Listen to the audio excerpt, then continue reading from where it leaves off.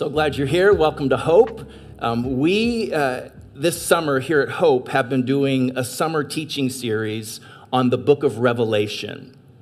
Revelation, the last book of the New Testament, tells us the story of the end. So the end of the world, the end of human history as it currently is in this time-space continuum arrangement. It's not the end of human history. It's the end of human history as it's progressing right now.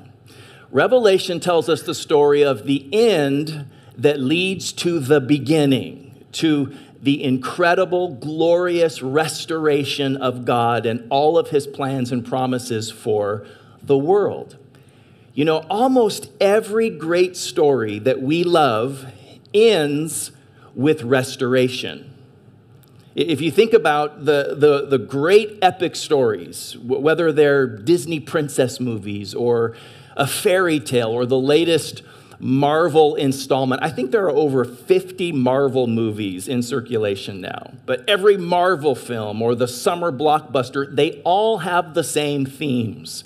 Do you ever just stop and think about the recurring themes in these stories? They all start out with a glorious or a beautiful past that gets traumatized by the entrance of evil. And then there has to be the rise of a hero who's surrounded by a fellowship.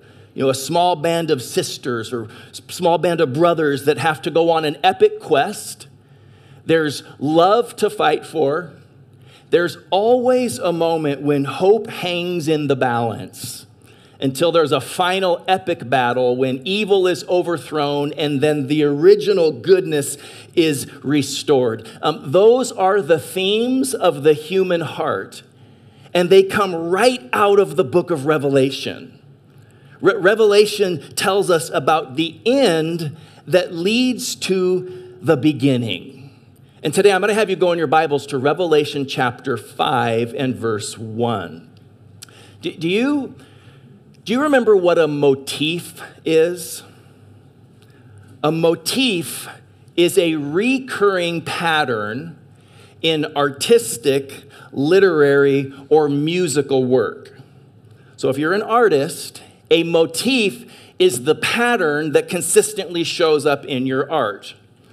For instance, with Thomas Kinkade paintings, what's the main motif of his paintings? Light. Yeah, he's known as the painter of light. And a lot of great artists have recurring themes. They have motifs that communicate what they're trying to express. A lot of the great literature out there relies heavily on this idea of a recurring theme to communicate the essence of what they're after. Did you have to suffer through Romeo and Juliet in junior high or high school? It's not as easy to read as people might think. The motifs of Romeo and Juliet are light and darkness. And most of the action happens at night or in the morning when the night is giving way to day. That's intentional. In The Great Gatsby, greed and corruption and materialism and judgment are motifs. They keep showing up all the way through it.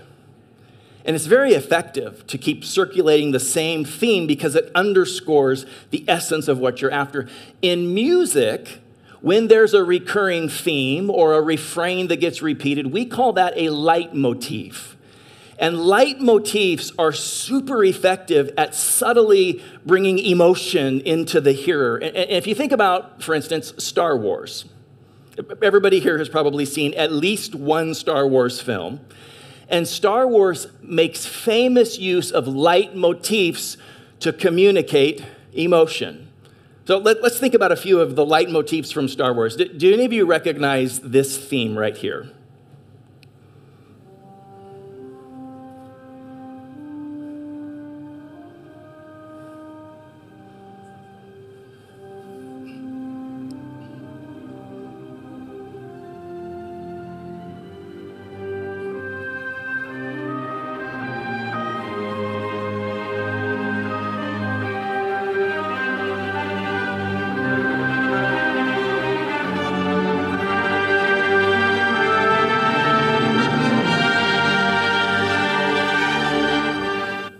So that theme is called the Force theme.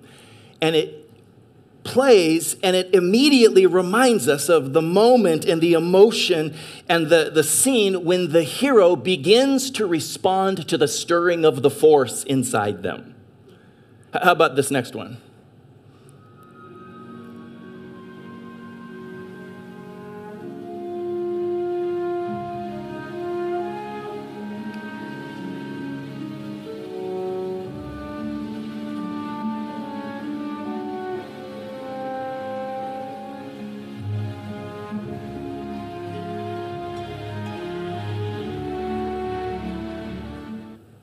That one's called Chris and Jessica Jackson. No. Just kidding. That one's called Han Solo and the Princess. So it's their little romance music, but it also plays anytime there's a vulnerable or a tender moment in the film. And then, of course, the most iconic, classic, totally recognizable theme is the Imperial March.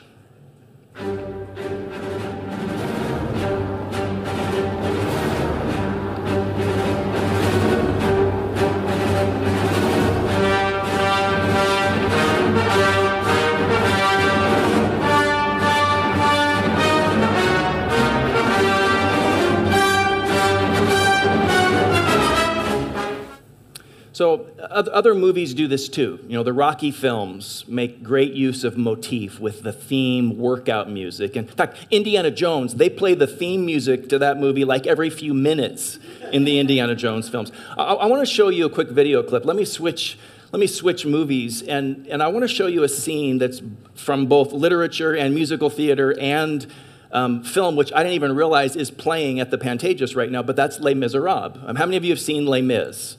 Or you read Les Mis, or you saw the play. Do you remember the song Empty Chairs and Empty Tables?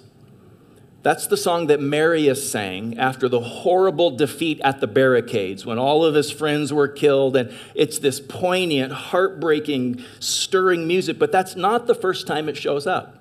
That's actually a leitmotif, and that particular song showed up much earlier in the story with the candlestick scene with Jean Valjean. So I want you to watch this. This is my favorite scene in all of Les Mis, but this scene and this theme sets the stage for all that's to come in Les Mis.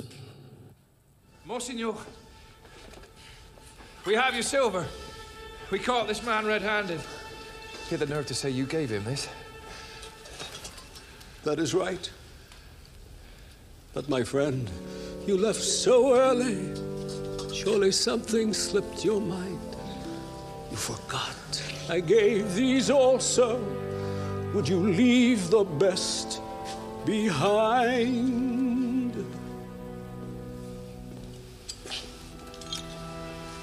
Monsieur, release him. This man has spoken true. I commend you for your duty. Now God's blessing go with you. But remember this, my brother. See in this some higher plan. You must use this precious silver to become an honest man. By the witness of the martyrs, by the passion and the blood, God has raised you out of darkness.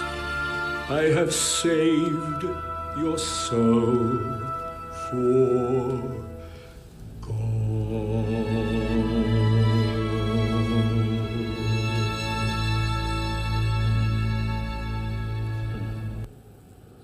What a scene. So, Scripture is filled with motifs, promise and rebellion, returning and rest, covenant relationships, light out of darkness, life out of death. There's an interesting motif in Scripture of the younger brother leading the older brother. And anytime you see a theme repeated in Scripture, make note of it because God is trying to highlight something. See, that's what a motif is. A motif is an artistic highlighter that's drawing our attention to something that is so important that the author does not want us to miss it. And in Revelation chapter 5, verse 1, there is a theme that gets highlighted that is so important. It's absolutely crucial for understanding God. And it's crucial for understanding how we are supposed to represent God in our world. It's breathtaking, it's beautiful, but it's also a little bit foreign to us because it is completely opposite the way that we've been trained and programmed to relate in the world. But in Revelation chapter 5, verse 1, the Apostle John, so this is John the beloved, the disciple that Jesus loved. This is the disciple who got so close to Jesus at the Last Supper that his head was right on the Lord's chest. He was able to discern the Lord's heartbeat. This John had been exiled on the Greek island of Patmos. He was the victim of religious persecution. He was exiled because of his faith in Jesus. And I love a sentence from the first chapter. In Revelation chapter 1, John says these words. He says, "On the Lord's day, while exiled, I was in the Spirit." And I love that phrase because even though he's marooned, and we don't know if he was alone, but he had been abandoned, he's exiled, and yet on the Lord's day, he still took time to worship and pray and meditate. And on this particular Lord's day, while he's walking the island and gets caught up in the Spirit, kind of like can happen to us when we walk the Thompson Creek Trail praying. Or you walk through your neighborhood. I actually walked my entire neighborhood this morning with an umbrella praying and just kind of being John for a minute. On this particular Lord's day, while walking in the Spirit, he saw a vision of Jesus. He saw the Lord, and the Lord gave him a message for 7 churches of that day, although the message applies to the churches of every day. And he got a sneak peek into the reality of the supernatural world that we don't see, but it's all around us. And by the way, we don't have any trouble believing in things that we can't see. It's not a fantastic stretch to believe that there's other realities around us. We can't see wind. We can't see molecules unaided. We all believe in things that we can't see. But John sees the supernatural realm, and then he actually gets a preview of God's ultimate intention with creation of making things new and inaugurating what we call heaven. And in this moment of vision, he also sees a scene where God is holding a scroll in his right hand. The scroll is closed with 7 wax seals. The scroll has writing on both sides of it. The writing is the promises, the judgments, the prophecies for planet Earth. The fate of planet Earth is in this scroll. Some theologians have referred to that as the title deed to planet Earth. And as John looks at the scroll, he's moved with emotion because he realizes this is so important, but there is no human that's able to deal with this scroll. He realizes there is no human and there is no human agency that can rescue the world and usher in heaven. That's what John recognizes in this moment. And so he weeps and he laments that no one can open the scroll. And most of the entire book of Revelation is very simple. It's a complicated book, but it's actually very simple. It's the unfolding of the scroll. As the scroll gets unfolded, traumatic events are released in the earth that move the creation to the end that leads to the beginning. And it's very interesting. The first portion of the opening of the scroll releases man-induced consequences. So the things that happen on earth are things like war and dictatorship and economic ruin or trauma to the climate. It's things like that in the first few parts of in fact, it sounds like our nightly news. We tuned into the news, which we seldom do on TV, because we're trying to keep watch on this tropical storm thing, and they started going off on all the natural disasters and calamities, and this woman murdered that person, and this happened, and I thought, oh my God, this is the first few seals of the book of Revelation. I mean, that's what it sounds like in our nightly news. There comes a point, though, in the unfolding of the scroll where the calamity shifts from human-induced trauma to God actually judging evil, and it's God judging evil that expunges evil from the world. So that's the book of Revelation, but in this moment, John realizes there is no human who can do this for us. And so we're stuck. And he begins to weep and sob and ugly cry. And then verse 4, he says, I wept and I wept because no one was found worthy to open the scroll or look inside. Then one of the elders said to me, do not weep. Behold, the Lion of the tribe of Judah, the Root of David, that's Jesus, has triumphed. He is able to open the scroll and its 7 seals. Now, here in verse 6, we get introduced to the motif that changes everything. In verse 6, he says, then I saw a lamb, looking as if it had been slain, standing at the center of the throne, encircled by the 4 living creatures and the elders. So hold on a second. In verse 5, they said, behold, the Lion of the tribe of Judah. But then in verse 6, he says, when I looked to behold the lion, I saw a lamb. So I looked for a lion, but I saw a lamb. I looked for might, but I saw humility. I looked for a conqueror, but I saw one who was led like a lamb to the slaughter. I guess this could just be a creative way of bringing those 2 titles together because Jesus is the lion and the lamb. And scholars have found more than 200 names or titles for Jesus in the scripture. It takes a lot of names to communicate the essence of who Jesus is. So maybe John is just being creative, or maybe he's not.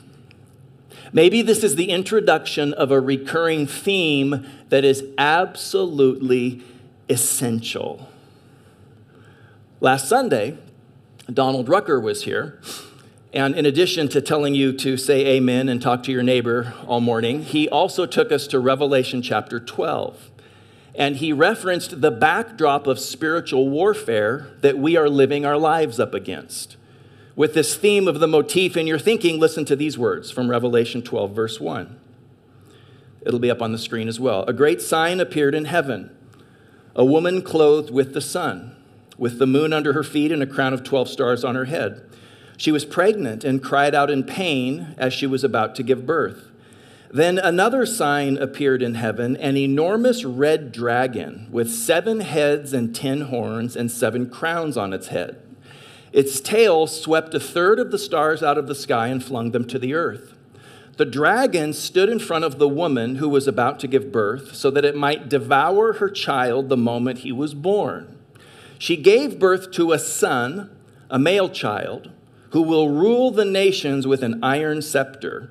And her child was snatched up to God and to his throne. So this is Israel, the woman from whom Jesus, the child, the Messiah, came. He was opposed by the dragon, Satan, but he finished his work on the cross on Good Friday and at the empty tomb on Easter Sunday, and then he ascended back to the Father in heaven. So John is seeing a creative, visionary rendering of that story. And then verse 7 says, then war broke out in heaven. Michael and his angels fought against the dragon, but the dragon and his angels fought back. But he was not strong enough, and they lost their place in heaven.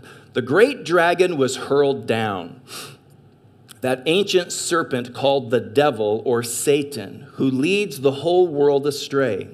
He was hurled to the earth and his angels with him.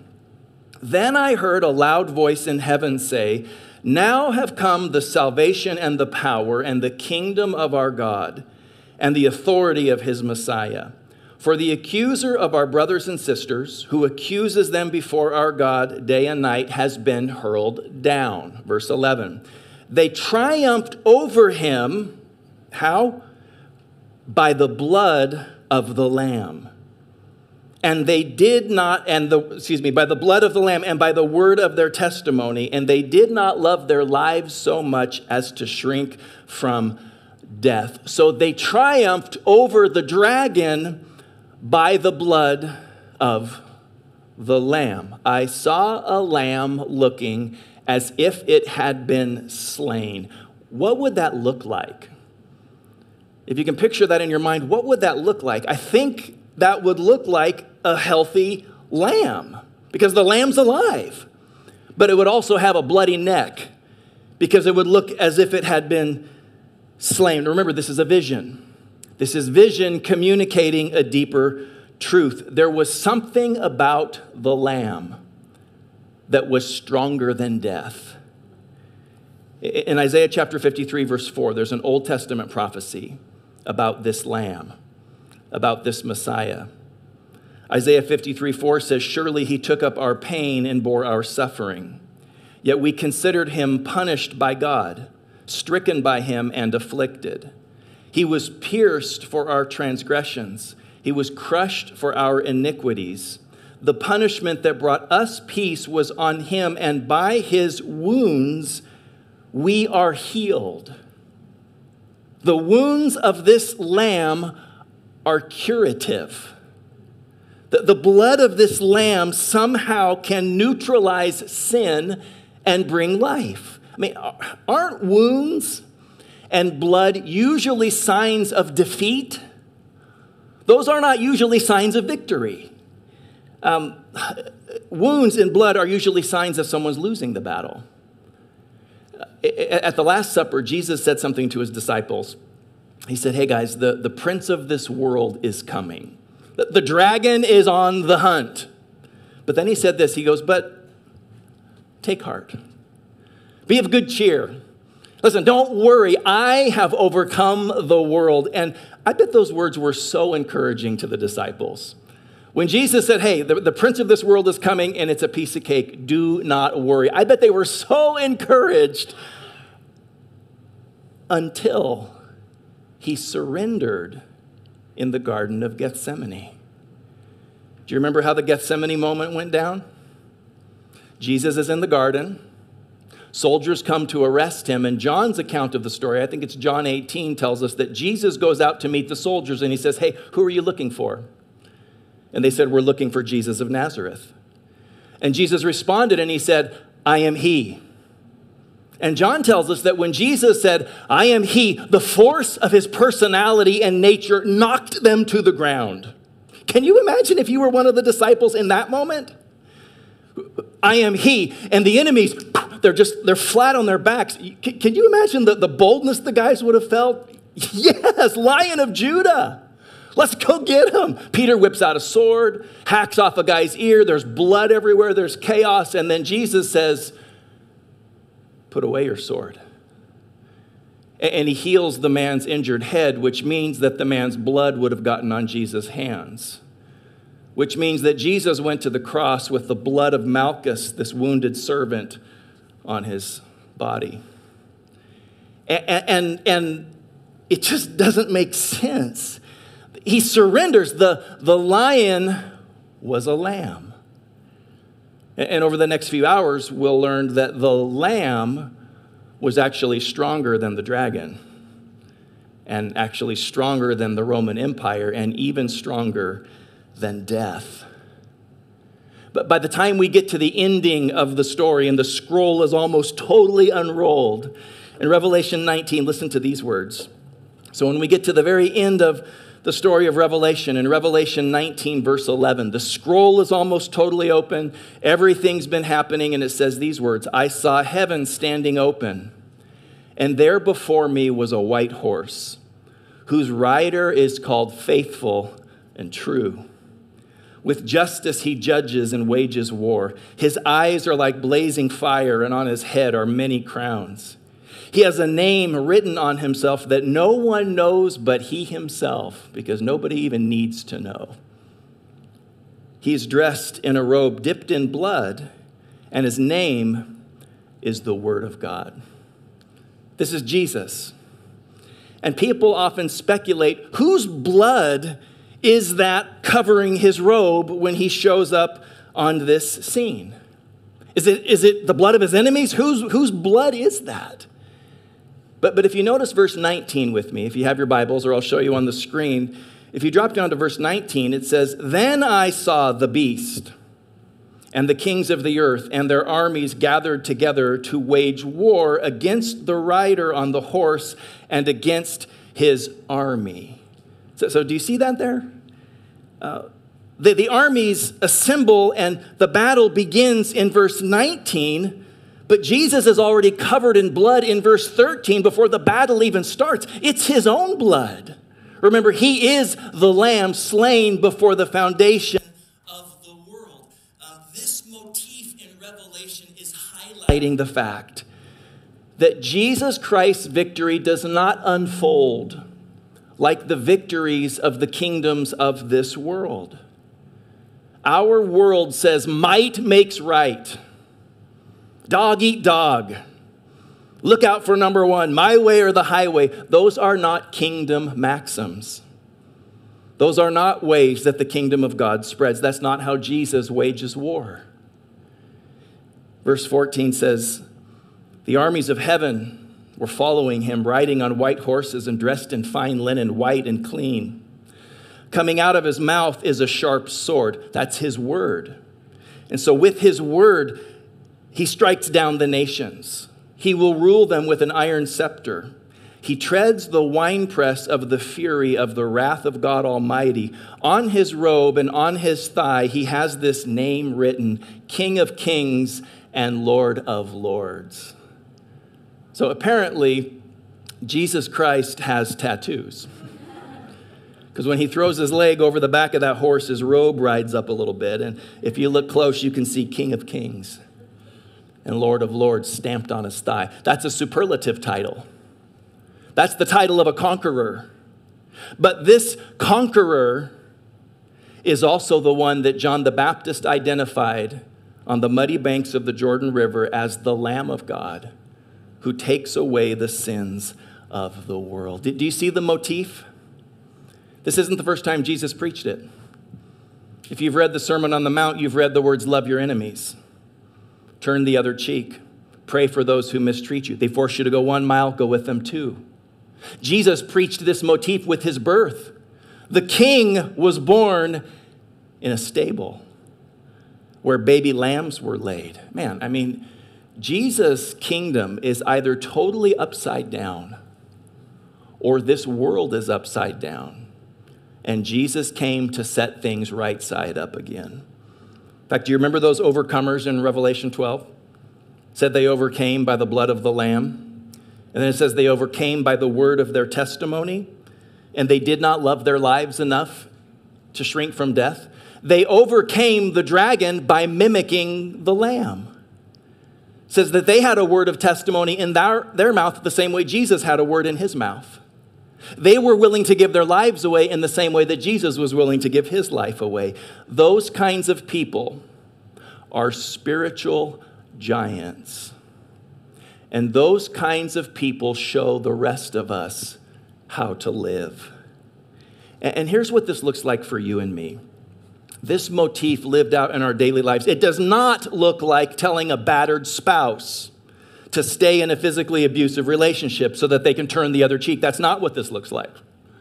This does not look like leaving somebody trapped in abuse or injustice or trauma so that they can go the extra mile. That's not what this is about. Scripture is about rescuing those people. What this is about in our daily lives, this is about you and me in our character, in our relationships, in our posture, our ethos, our decision making. This is about us living on the high road. Well, when I officiate weddings, I always try and customize my comments so they're specific to the couple.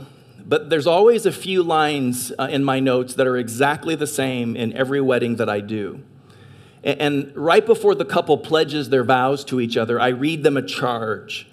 And the charge says this. It says, if you will live on the high road, if you will love when it hurts, if you will forever remain one another's students, always learning new ways to serve and prefer one another, if you will guard and champion one another's hearts, And if you will continue to draw on God as your center and your source, you will experience your heart's desire and you will be a blessing to many, many people.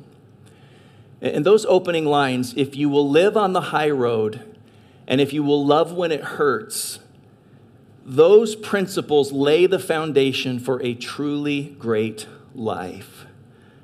I wrote a blog once about life on the high road. I'll just read a little bit of it to you. It says, "The high road is a glorious road. It's the noble path of a generous, forgiving soul.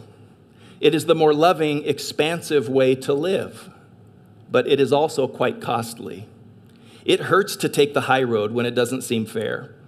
When we are asked to walk the higher path of forgiveness, or choose to look the other way, or extend the benefit of the doubt, or live without closure, it can feel very wounding and debilitating. We can feel mocked by the sting of injustice, and in those painful times, it can be life-saving to remember that Jesus walked the high road first. The Gospels tell us that Jesus was crucified on a hill. He literally died on the high road. His walk to the cross took him to a high place where he gave his life away for the sins and the healing of the world. And from that elevated place, he made the most remarkable statement. He said, "Father, forgive them," the very ones who were crucifying him. They do not know what they're doing. Statements like that can only be made from the high road. Perspectives like that can only be gained from a loftier view of life. Embracing the high road does not mean that we will never experience justice or reconciliation, but it does mean that we choose to do what is right even if we never receive those things. And when we choose to live this way, rejecting bitterness, rejecting unforgiveness, something beautiful happens to us. Our souls get bigger. Our hearts grow softer. Our love reaches further. We get enveloped with the power of a clean conscience, the beauty of an expansive soul, and a grace that is only developed in the dark. You know, in our relationships, there are three possible paths that we can walk. There's the low road, there's the middle road, and there's the high road. The low road treats people worse than they deserve. The middle road treats people as they deserve. But the high road treats people better than they deserve.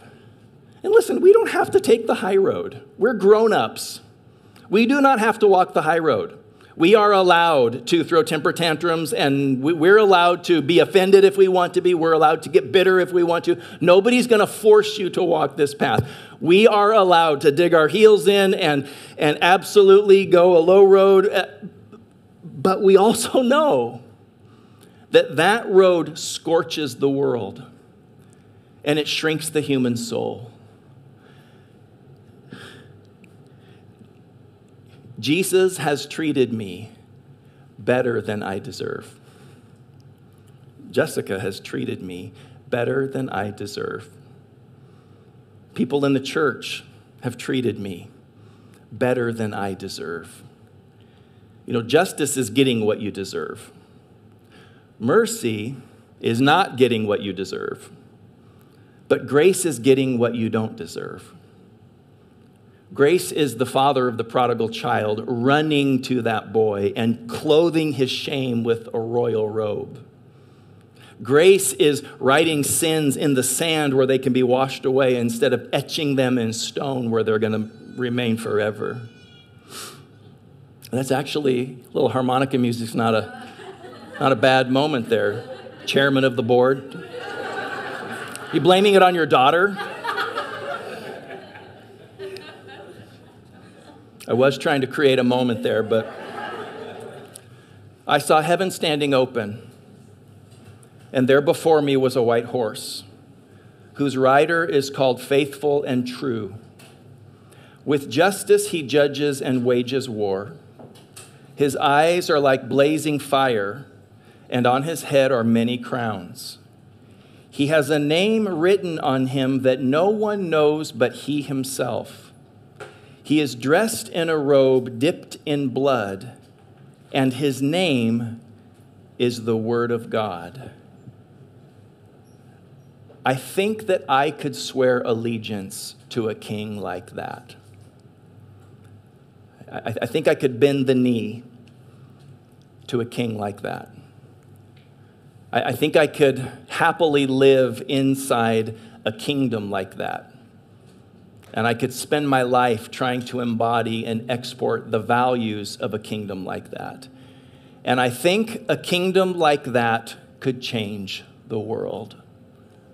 I think it could change a family, and I think it could change an individual. It is completely counter to how we've been taught to live. It is completely counter to the hostile, strident, shrill, divided, polarizing world that we're living in today. And just because the world is getting increasingly like that does not mean, well, the church better get involved and pick a side. The church transcends. The Lamb is the lion and defeats the dragon. Let me have you stand with me because I want to pray for a couple different groups of people here today. If you're here, and if in your life today, if you are being asked to walk a high road and it hurts, I want to ask if you could just raise your hand. And there's certainly no embarrassment because we all spend time there. But if you're being asked to walk the high road right now, just lift your hand for a second. I want to pray for you. We all have to live it at times, but sometimes we're in a season where it is a constant season of, God, help me not to be offended. God, help me not to get bitter. Help me to embrace the cross. Okay, you can drop your hands. I won't make you raise your hand for this one, but so no hand raising. But is there anybody here today who needs this kind of grace? Is there anyone here who's been struggling with compromise? You've been circling back to addictive patterns. You've circled back to sins that you thought you dealt with, or maybe you've never fully dealt with.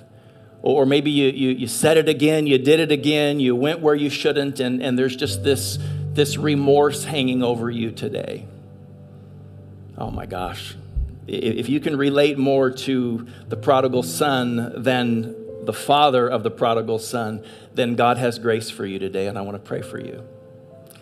And then I want to pray for all of us, for every single one of us, that we would embody the merging of the lion and the lamb. As we move deeper into the end times, I'm not a predictor of how close we are, but there is no question. First of all, every generation is a terminal generation. Every generation in the time-space continuum is obviously getting closer to the end. And there are headlines in the nightly news that sound indeed as if they've come right from the first few seals of the book of Revelation. But whether we're close or there's centuries in front of us because timing is different from God's perspective, I want to pray that we would embody the lion and the lamb. If we ever live through another COVID-like pandemic, if we ever live through another presidential election, whose blood will be on our robes? Ours or someone else's?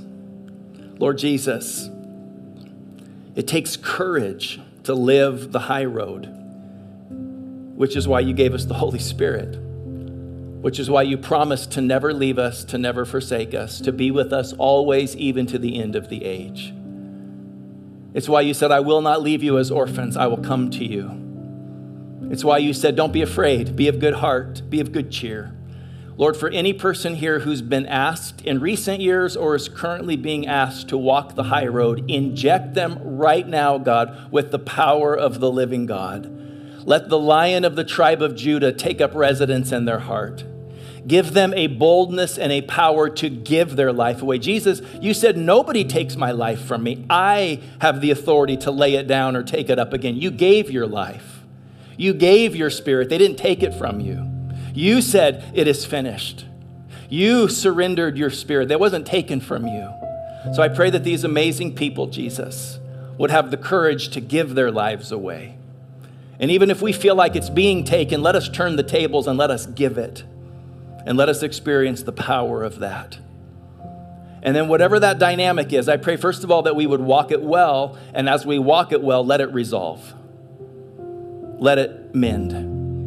And then Jesus, for any person here who is in need in this moment of oceans of grace, and God, every one of us here has been in that place. I pray that a tsunami of grace would wash over them. Wash over me, wash over us, and let us leave today clean, renewed, consciences revived, hearts refreshed. And then, Lord Jesus Christ, let each of us live through our days as the beautiful blend of lion and lamb, boldness and tenderness, courage and gentleness, power and humility. Let those things live inside us. Make us a church that is a spiritual giant, modeling a kingdom way of being human and serving the world. Oh, Jesus, thank you for being the lion. We need a lion. God, we need a lion. And thank you for being the lamb, because we need a lamb. You are everything. Lord, I know it's just a story, but thank you for the truth and the gospel in Les Mis. That there's forgiveness and mercy and pardon, and that you've raised us out of ashes. You've raised us out of darkness. We are so thankful. We open our hearts to you. Take up residence in our life. Have your way. Invade our world. Let it overflow to every person that we come near. We adore you. We worship you. Amen.